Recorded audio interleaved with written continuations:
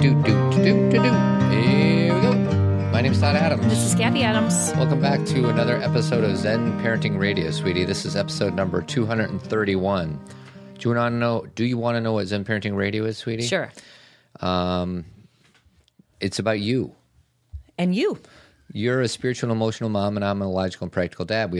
We discuss transformational wisdom, everyday challenges, and pop culture to encourage laughter, self-awareness, and empathy. We have 3 daughters, ages 7, 10, and 12, and our goal is to give you the resources to become a better parent, but more importantly, to become a better you. And always remember that our motto is that the best predictor of a child's well-being is a parent's self-understanding. You say a lot at the beginning, because I've been waiting to say, and you, and you, and you.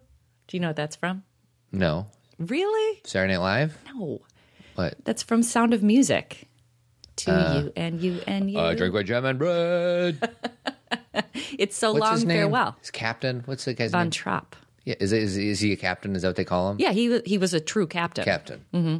I want you to start calling me captain. Captain, my captain? That's right. Okay. John Keating. I'm going to share on today's podcast a very interesting discussion that I actually had on my personal tribe Facebook page. One of the guys in my men's group shared this experience with his 2.5-year-old son. Okay. And it's really, really interesting because I'm still not sure what I think about. Yeah, you've been pondering this for days. So hopefully you stick around for that. But I'm going to let you start the show, sweetie, with certain things. But first I want to talk about our first partner, Dr. Kelly from the Tree of Life Chiropractic Care.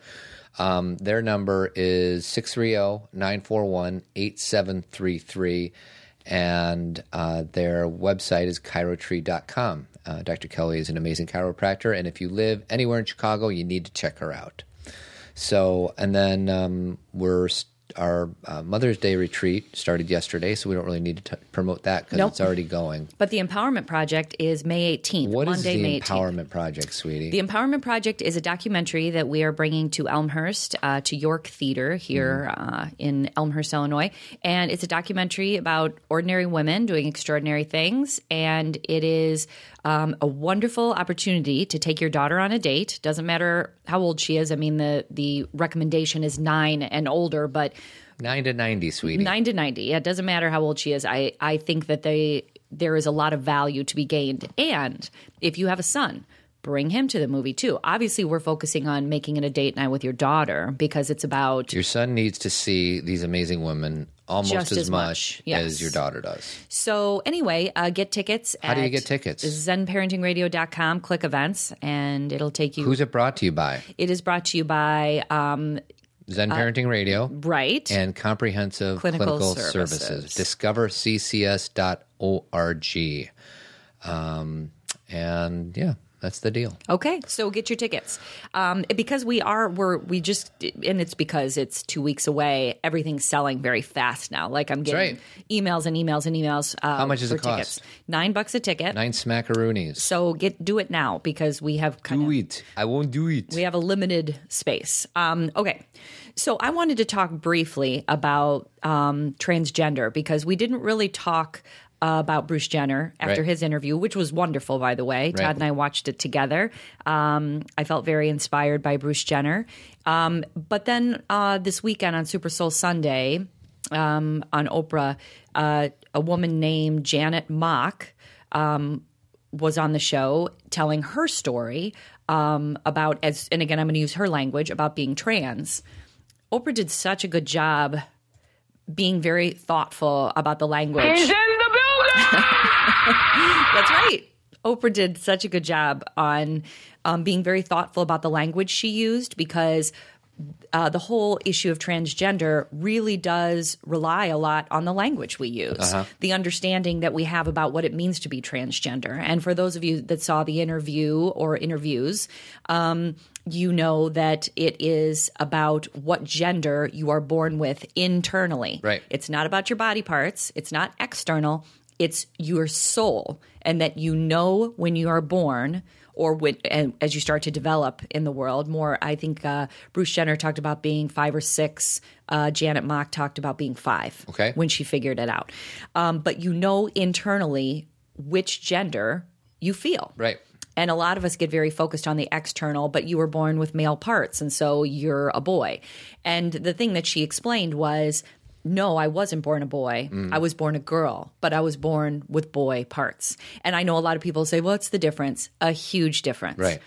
And I think that why I wanted to discuss this is not necessarily to go into a big, discussion about transgender, just more about how things are just changing in such a wonderful way where we're expanding. I never heard, I shouldn't say I never heard, but before we interviewed Nancy Mullen about a year ago, we interviewed a woman named Nancy Mullen, and she works with LGBTQ.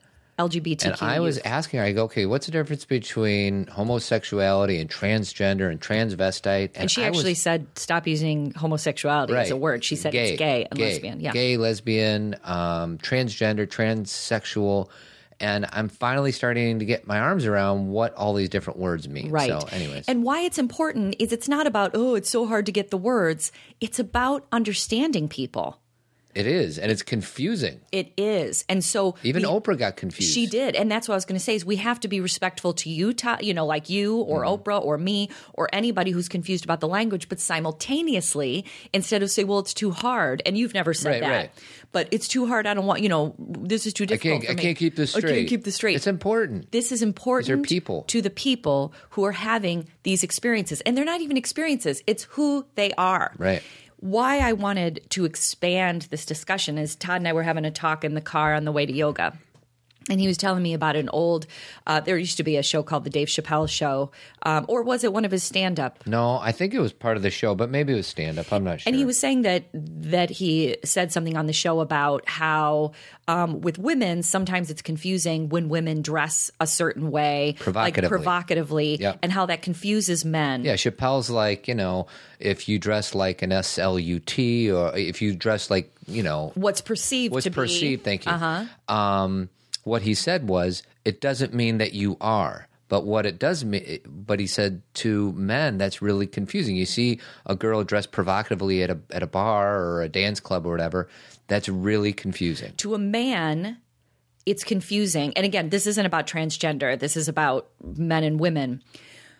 What I said to Todd, which I thought my mind has expanded because of this discussion about transgender, is when a man says something like that, like when a woman dresses provocatively, it's confusing to me because I think she's trying to send me some kind of message. The expansion is women are not here for men. And men sometimes, many times, believe that that's exactly why they're there. If a woman is dressing a certain way, there's an assumption that men have. I'll be caveman. Okay, let me finish the sentence. Sorry. If a woman is dressing a certain way, there's an assumption by a man that she's dressing that way for me, so I do something with that. Correct.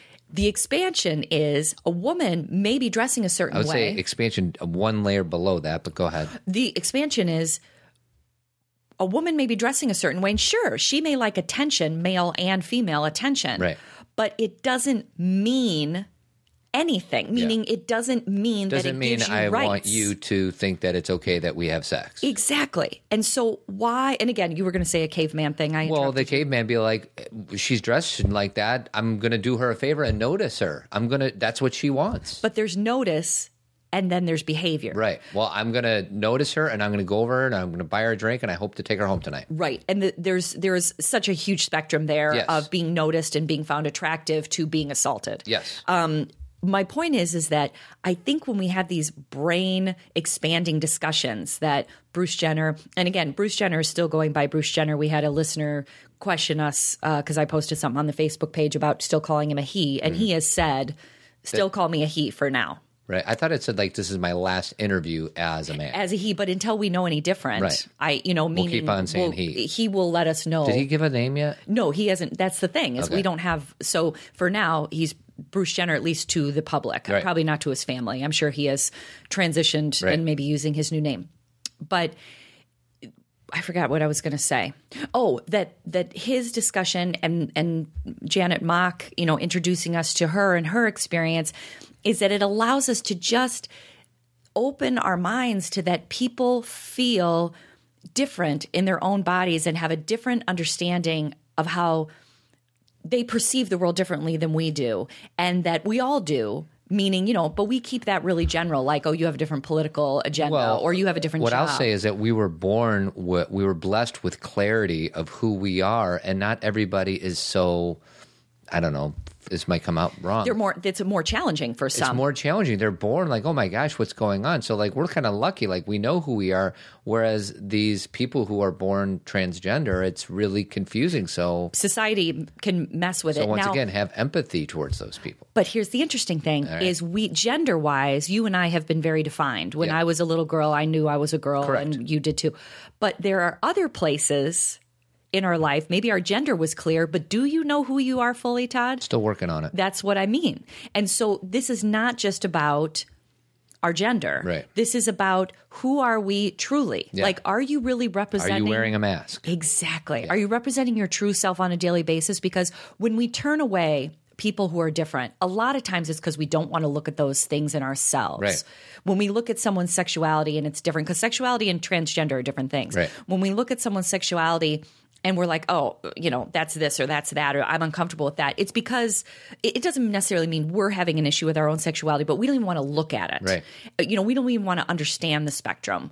And instead of just recognizing that we all have places where we're learning more about who we are. And the final note that I want to say is that probably the most touching part of the interview on Super Soul Sunday was when Janet explained about the first person that really accepted her and helped her, with her. She was talking about her makeup and tweezing her eyebrows and that kind of thing, and how it feels to be seen. Mm. Not to be like, okay, you're transgender, I get it, but I know you are a woman. Right. Even though I'm seeing these things on the outside, or people are still calling you, because I think her birth name was Charles. Right. I know you're a woman, and I see you. And can we do that, not just with transgender, but with everything? Mm-hmm. I know that you have a different dream than my dream, but I see you. I know that you are an extrovert and I am an introvert. And I accept that rather than trying to make you different than me. Right. Or not different. Well, same. Yeah, we try to make people conform because that's the safest place. And what we have to do is allow for everybody's differences to shine, right? Absolutely. And sometimes it gets so silly. I had a friend who was telling me a story about how she had a mother who her mother, and this is, you guys could be like, oh my gosh, you're going so off the deep end, but her mother goes to the bathroom at a certain time every morning. Yeah. And the daughter doesn't go to the bathroom at a certain time every morning. Okay. So the mother thinks there's something wrong with the daughter because she doesn't go to the bathroom the same time the mother does. That's a little crazy. Well, but can you understand how that's an example of this discussion? Yeah. Just because you go to the bathroom around 9:30 a.m. doesn't mean everyone else functions that way. Right. And there isn't something wrong with someone who doesn't. Right. And there isn't necessarily something wrong with you. Right. We're all doing our humanity here. Right. We're all doing the best we can with what we have. But society likes to put us in a box. Or, as we said last week, society is us. Right. We get in our own head. So I'll end on that bathroom story. Yeah, nice one, sweetie. Do you wonder when I go to the bathroom? Am I on schedule? I have no idea what your schedule is, but I think it's my schedule's more all than over mine. the place. But you know what? I got to drink a lot of water today and yesterday because I went out Saturday night with my buddies. It's Todd's birthday yesterday. It was my birthday. I had an amazing day with some of my best friends and overserved myself. Yeah. That happens. All got overserved. So now I'm all about putting water back in my system. So I might have to stop in this podcast to go pee. Hopefully not. I was in bed when they were coming home and I had the windows open because it was a lovely night and it was just funny to hear everybody come home because they were very loud and saying really funny things. Yes, we tend to do that.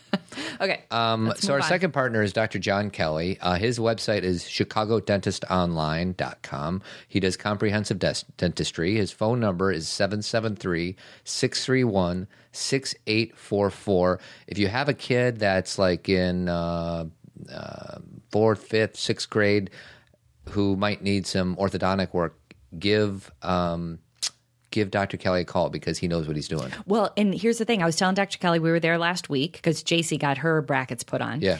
And I was explaining to him that I don't think I do a very good job explaining what he does. And he said, all you have to say is it's about facial development and breathing. facial development and breathing. So non-retractable orthodontics keeps our children's facial development growing appropriately, I'm and writing it that doesn't down. I flatten. got to remember that.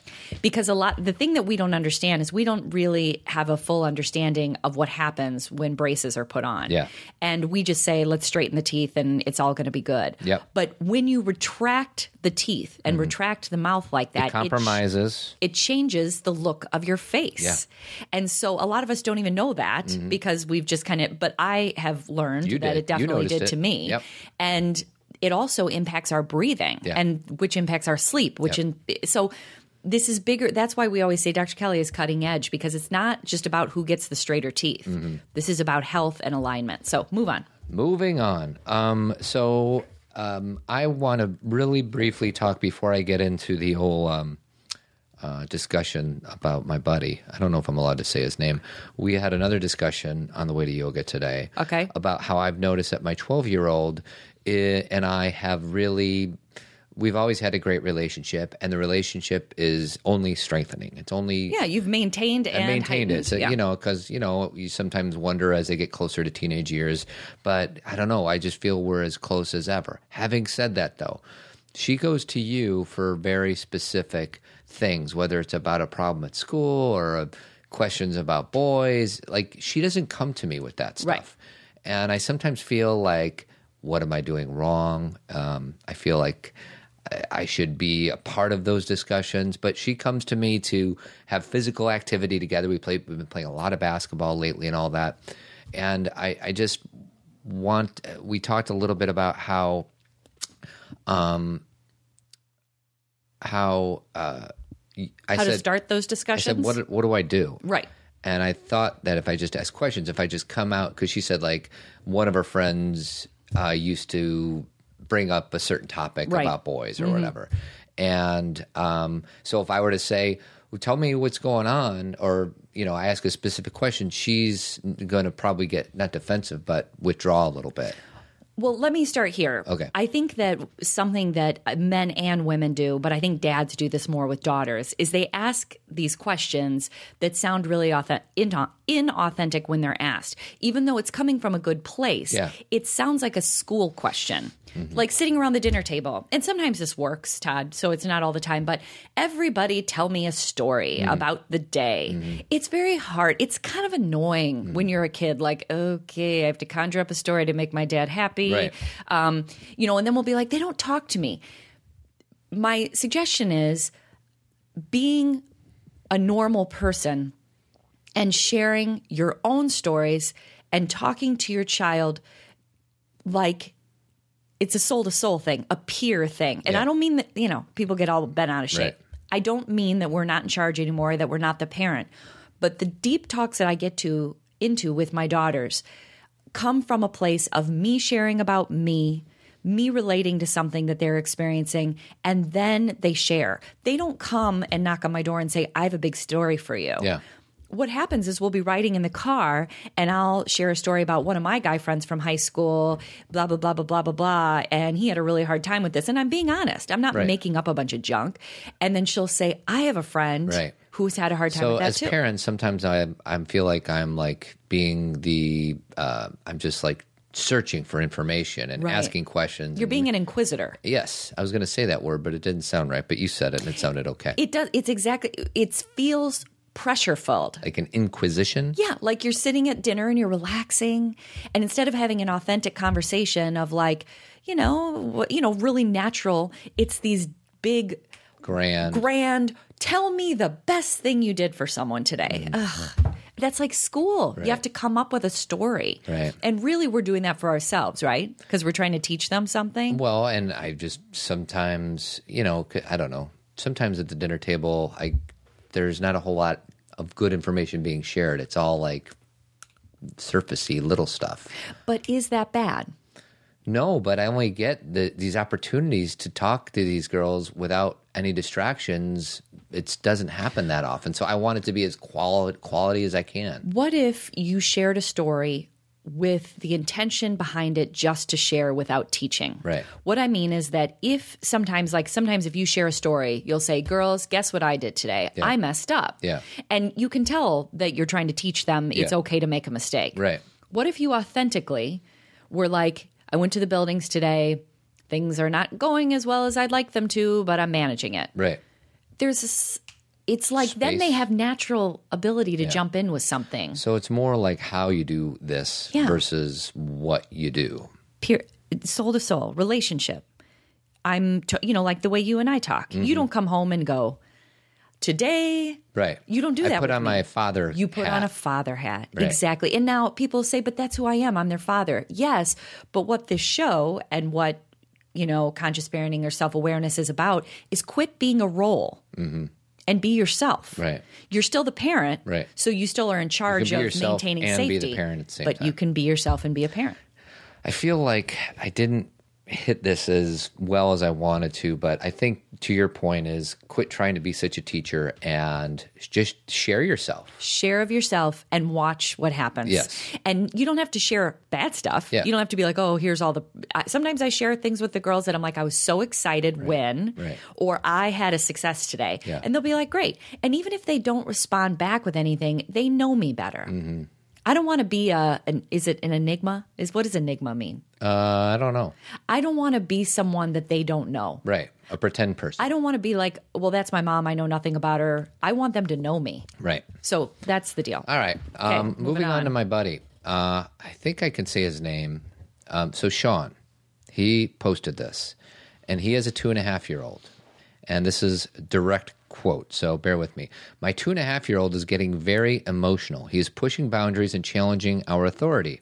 We have been trying to find a happy middle ground between boundaries and giving some space or wiggle room just to let him be what he is, a kid figuring stuff out. So far, so good, right? Yeah. Mm-hmm. Sounds like he's an avid listener. Actually, I know he is.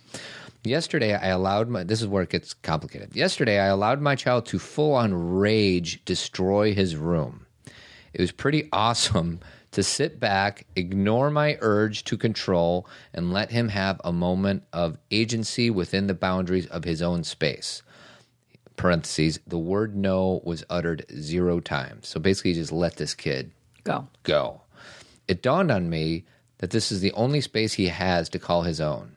I am the intruder, and maybe it's okay for him to make some decisions on how he treats that space, at least for a rare occasion.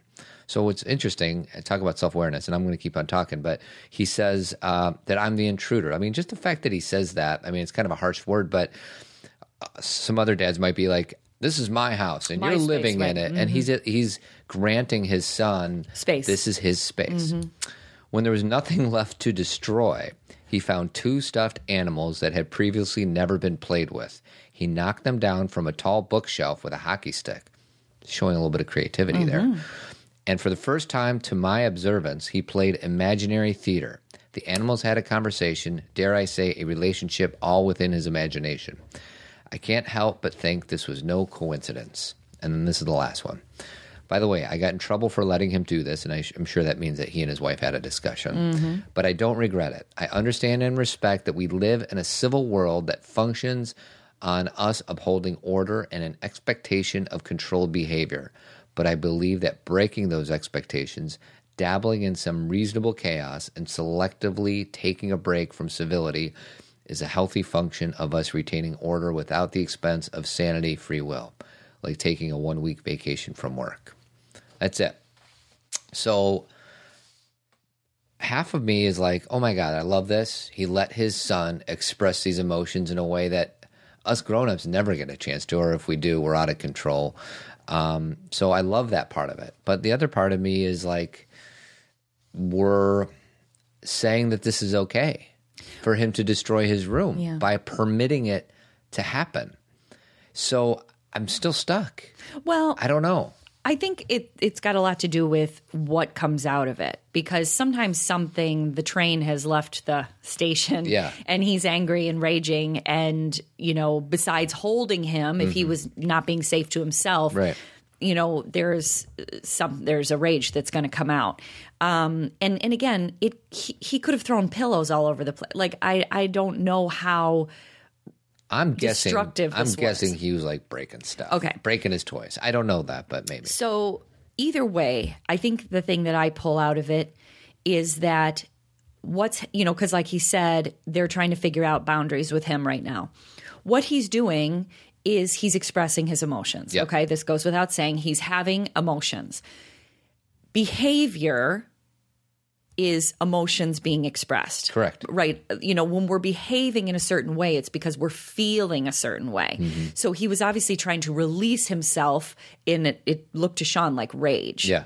So afterwards, the discussion is, or the sitting with him is, you look or you feel really angry, huh? Mm-hmm. Anger is what you're feeling. To give him the words for it, and not to shame him for it, but to say, wow, you feel really angry. Let's look around at the room. Look at how angry. And then starting to give him tools to be able to release the anger in such a non-violent, and again, he didn't use the word violent. No. Maybe outwardly rageful way. And this is exactly like when children hit for the first time. Yeah. That feels good because they get their needs met. Yeah. And what we do is we go in and we don't say, oh my God, I can't believe you hit. Where did that come from? All children try it. Yeah. So like all children try and destroy their room, maybe. I'm sure this isn't, Sean's son is not the first child who's destroyed his room. Right. But then we take that information and we give them another way. Yeah. So like the thing that I got in my head that I started writing as I was reading is what I would do, and again, I don't know, again, personalities are different here, but I would get out a big piece of paper and I'd say, choose a crayon. And I would say mad, anger, and just get it out, like drawing crazy stuff, because drawing it out on a piece of paper can take the place of breaking the stuff in your room. See, not bad, but from a masculine standpoint, there's no way that is nearly as satisfying of a release. What if you broke all the crayons? Still not as good as destroying your room. But what I will say is punching pillows, or like something physical. Or let's take something out in the backyard with a bat and let's destroy it. Yeah, yeah. And let's just hit it with a bat. Yeah. But what you're doing, that is the perfect example of... Plus, he's 2.5, which is tricky. Like, I don't remember where kids are when they're 2.5, but that's not easy. They're pretty young. I mean, when you say what... Like, how many words do they know? Like, I forget. And it's different for every 2-year-old. Yeah. Some 2-year-olds are really highly verbal. And some, that could be part of it too. Yeah. Is depending on where he is on the verbal continuum, and there is no normal or abnormal, it's just different, is if he can't express it in the way he wants to, again, this isn't even a parent issue. Yeah. If he can't express it the way he wants to, it's going to come out in behavior. Right. So there's all sorts of pieces here. But it's finding a way for them to release it, because I even felt like, and I'm glad I didn't start with this because you probably would have laughed at me, the puppets. Yeah, I would laugh at you. But Todd, he found them and he started making them talk to each other. But I feel like that was a result of him letting it out first, and then the puppets happened. Well, like, I think if you start with the puppets, forget about it. Well, maybe or maybe not. Correct. Because he got the puppets down and he was able to find a way, and you guys can't see my hands, but they're talking to each other, release what he was feeling through their conversation. So your assumption is because he raged at his room that he needs to hit things all the time. And that's not true, Todd. Well, and what I will say is, like I said, he's 2.5. So I think if I would have to say Sean did it right or Sean did it wrong, I would vote that he did it right. If I know in between, I have to choose one or the other. But I would say that if he allows this to happen a month from now, because I do think a conversation needs to happen in 2.5-year-old language, saying, I understand your anger, all that stuff. Let's come up with something different other than destroying a room. And I think it would have to be physical, like punching a pillow or taking a bat outside. Or see, and I also want to point out that you just said for boys, he's going to need to hit things. And you're making an assumption that that's what he needs. Not all boys need to hit things. No, but I think this one does. Well, maybe. And I wouldn't. And that doesn't mean girls don't have the same urges. The reason I say that is because we know now, research-wise, that even though boys can have more energy, they are not more violent. Correct. And they're more aggressive. If boys by their parents and by society are taught to channel their feelings in a different way, they are not just going to innately be violent one day. That's something that's taught to them. Well, and violent is one word, and from the books that I've read about raising boys is that genetically speaking, boys are more aggressive, but that does not translate to violence. Right. And aggression, that's the thing, is aggressive. how do I want to say this? Yes. Okay. And that's, I used they're more, they have more energy and, they need to externalize maybe more than girls do, maybe continuing, depending on where they are on the continuum. Right. But the whole idea of giving our kids lots of different options and naming what they're feeling so they know that what they're feeling is a normal human emotion, that in itself can decrease the rage. Yeah. Because if a kid knows it, like, other things that you can give to kids, what color is that? Show me what color that feeling is. Right. Give them a color. Help them draw with that color. Where do you feel that in your body? Where does that anger come from? Oh, yours is there. Mine is here. Right.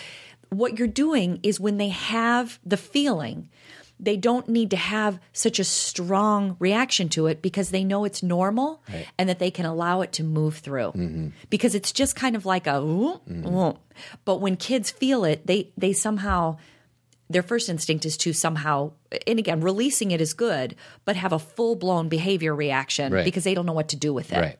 So what we're saying is normal. Yeah. And here's what you can do. Right. Yeah. I would just say to Sean, if I had to choose, I'd say nice job. Plus, I love the fact that he tried something out of the box. Yeah. Like, that's what parenting is. Like, you're going to have another try tomorrow. Like, whatever mistake you make today, it's not like, oh, I'm never going to get a chance to fix that one again. You're going to get plenty of chances. So I love the fact that he kind of stepped out of his comfort zone, or what normal parenting Societal behavior is of course this is wrong.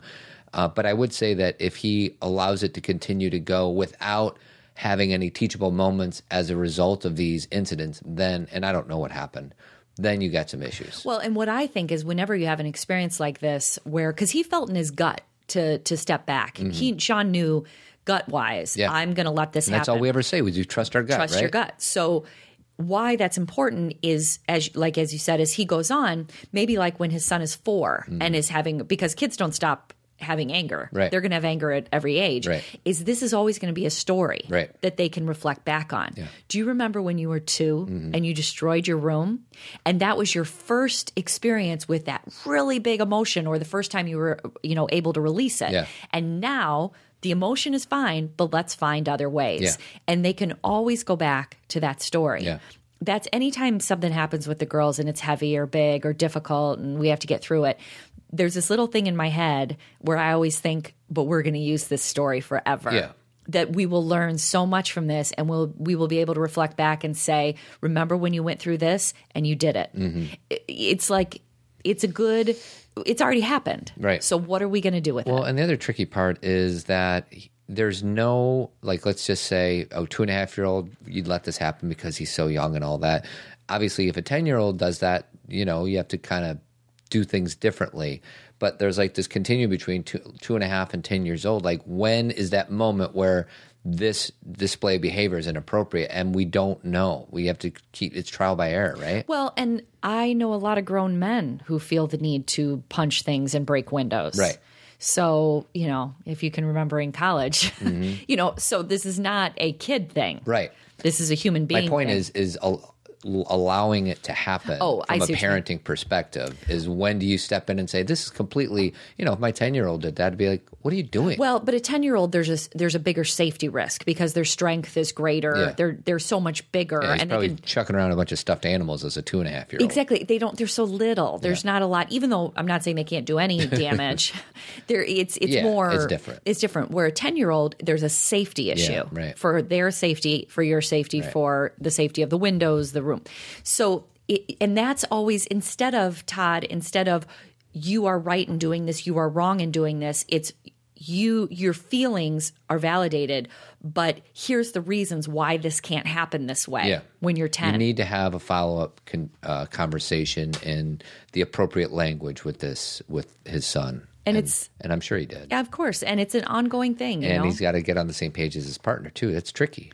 Well, and that's kind of one of those, I don't want to say it's literally good cop, bad cop, but I think if I came home and a child's room was destroyed and you were like, well, I just let her do it, I would probably be like, hello. But then the discussion is, tell me about it, why it happened, what were you thinking? What do we do from here? And so it's not necessarily that they would have made the exact same decision, because she may have different ways. Right. Right. Two different perspectives. Exactly. All right. Listener question time. You ready? Yes. I don't know if I'm allowed to say her name, so Then I'm not don't. going to. Yeah. My husband and I have 2 daughters, ages 10 and 8. I've Okay. got 2 parenting questions for you. Okay. Guitar lessons. My 10-year-old has been taking guitar lessons for a year. She enjoys going to the weekly lessons, but seldom practices unless we bring it up. She's a quick learner and feels like she does enough practicing. You guys talk about how one of your daughters will practice her instrument because she enjoys playing and wants to improve. Our daughter says that she wants to improve but doesn't practice much at all. The lessons are expensive, and it's frustrating to me that she doesn't put in a minimal amount of effort, 10 minutes a day. Yet we are spending more than a minimal amount of money. I know it's not all about the money, which is why we've been continuing the lessons this long.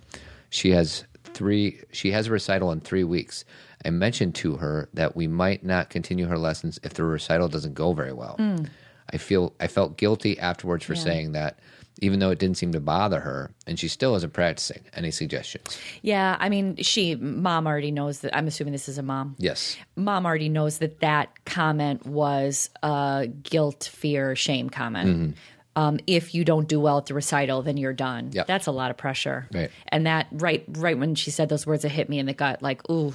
And just because you didn't see an outward reaction from her didn't mean that she didn't have an inside reaction. Right. A lot of times as parents, we're looking for them to break down and cry. You know, like when parents are like, I put them in a timeout and they were laughing. Well, don't be too convinced by that, because Right. they're having their own internal reaction, and that's their defense mechanism.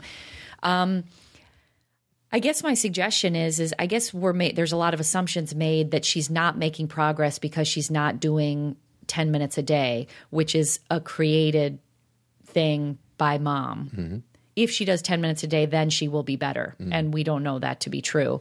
I think that if the daughter enjoys going to lessons and enjoys doing a recital, you just leave it alone.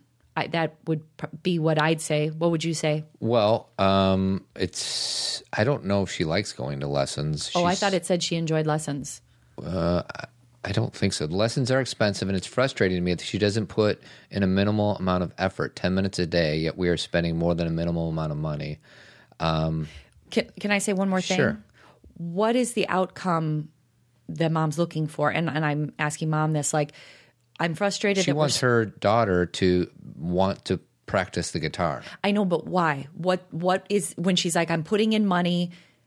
And again, I'm doing a hypothetical to any parent who would be. She'll thinking probably this. say because music's important. It is, but she's doing music. What she's saying is, I want her to get better, so she gets where?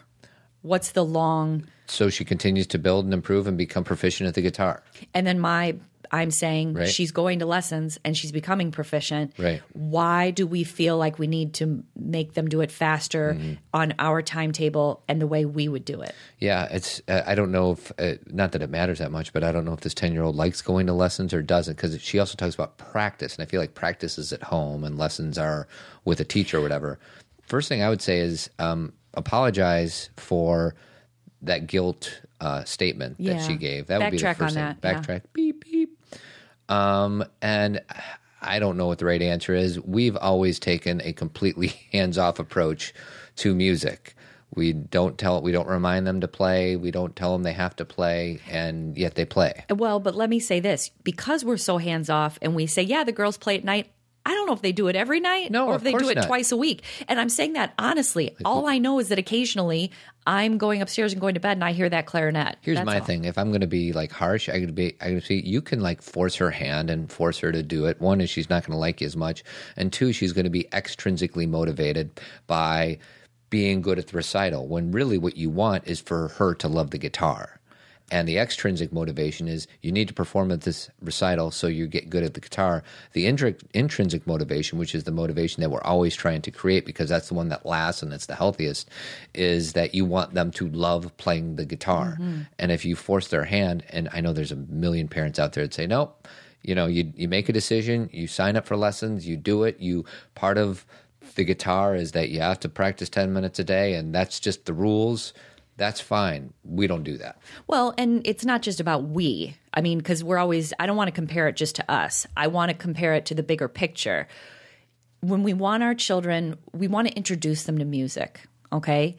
How that comes through for them is going to be different for every kid. Some kids are going to take it to this extreme where they practice all the time. They have this love, this passion. They become amazing at it because they love it. Some kids are just playing around with it and they're figuring out, like we have a good friend and their son is excellent at guitar, and he picks it up, plays, he's really amazing, and for like a year he'll put it down. For a whole year. And then he'll pick it back up later and he'll play it and he's really good, and then he lets it go.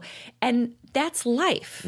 Meaning, when the question I was asking about, what does she want her daughter to do with this? So then what if she said, but what if he never picked that guitar back up? And her answer would be, he's not supposed to. He's not supposed to play the guitar. Because the thing is if the teacher is having a problem, like mom, he or she, it's a daughter, right? Yes. The daughter's not doing what she's supposed to be doing. Here's my expectations. Then the three of them need to sit down, because I do believe if you sign up for 6 lessons of guitar, you should finish the 6 lessons, unless it's like become some huge miserable thing where you guys are, there are exceptions to that rule. But it's okay to do the 6 lessons and say you only have 2 more. Like Skylar, I think she's getting to the end of some things she's doing, but I'm like, you have 3 weeks left and then you're done. Yeah.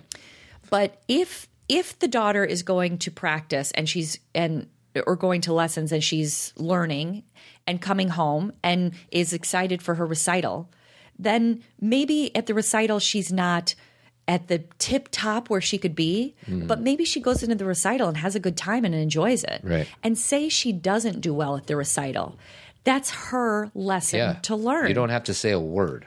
That's her experience. As parents, we're going to be like, see? Told you so. You don't even need to say it. They know it. They know when they suck. And don't do the I told you so to your kids, because you know what? That's a total disconnection. They then feel like you are judging them and that you want to win.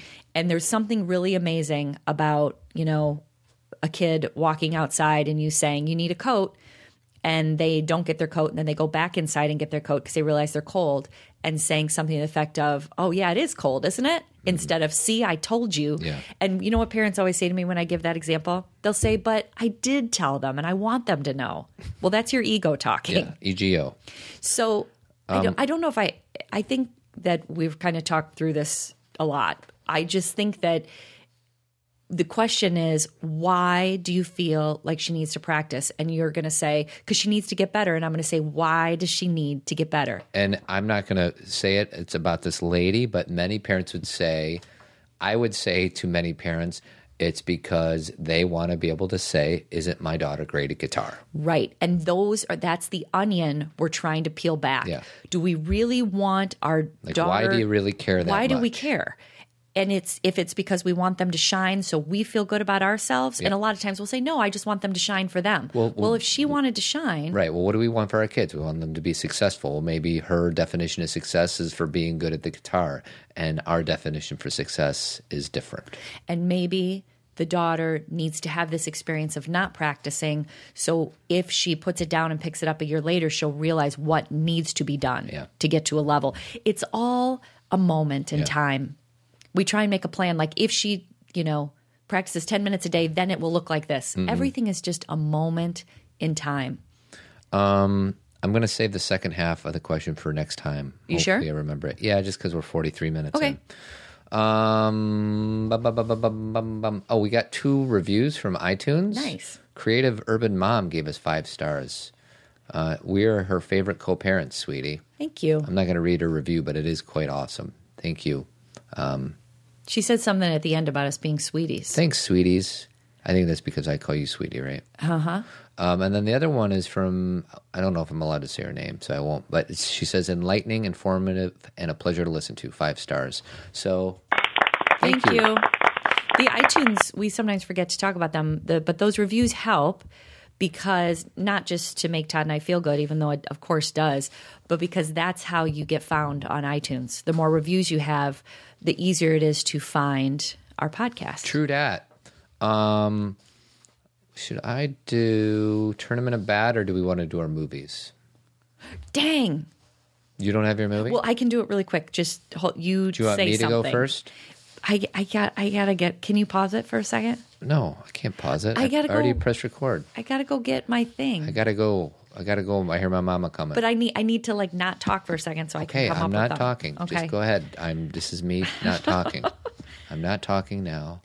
Be the ball. I gotta go get my things. Go get it. Will you pause? Okay. This is Todd Adams in pause mode. You can cut this out. You can cut it out. You know what I'll do? I'll do movie lines as the in between time. Here we go. Ray, when someone asks you if you're a god, you say yes. What's that from? Demented and sad, but social.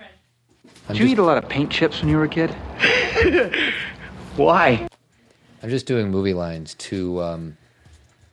Hope is a good thing, maybe the best of things, and no good thing ever dies. Sweetie, no good thing ever dies. Nope, it doesn't. Okay, my number. So what number are we on? So let's Number 7. So you go through all of yours really quick. Oh, from the top? My first is Star Wars. My second is Empire Strikes Back. My third is Planes, Trains, and Automobiles. My fourth is Midnight Run. My fifth is Airplane. And my sixth is Shawshank Redemption. Got it. You want me to say my seventh? Let's hear it.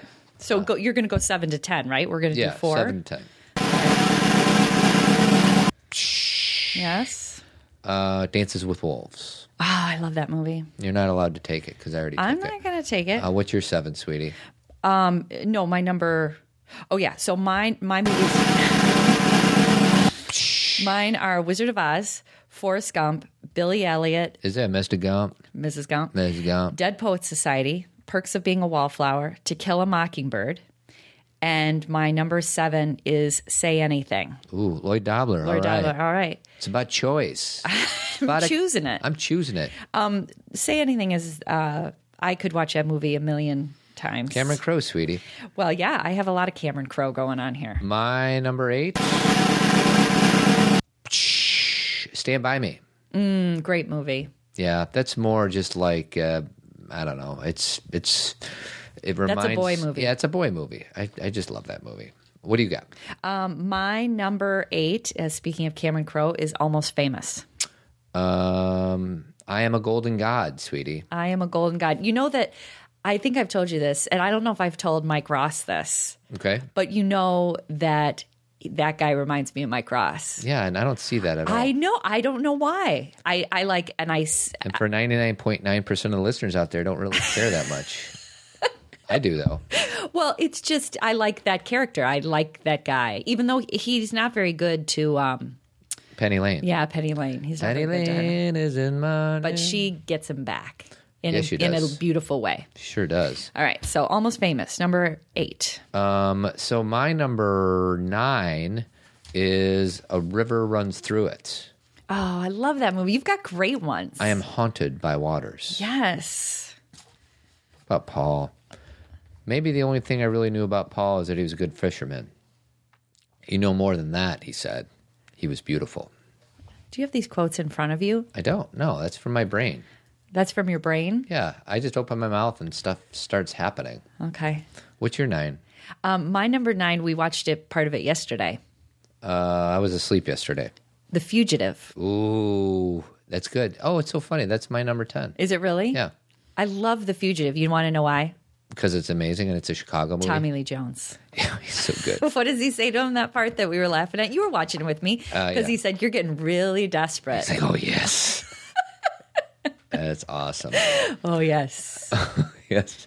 Because you'd think that they would just say, you know, the typical response is, no, I'm not getting desperate. And he's like, oh, yes. He's like so comfortable in who he is. And again, I know it's a character, but he won an Academy Award for that role. Did he really? Yes. Oh, wow. Best Supporting Actor. I like how he wears like sports coats and jeans in that movie. I know. He's so good. He's so real. He's got it. There's no acting going on.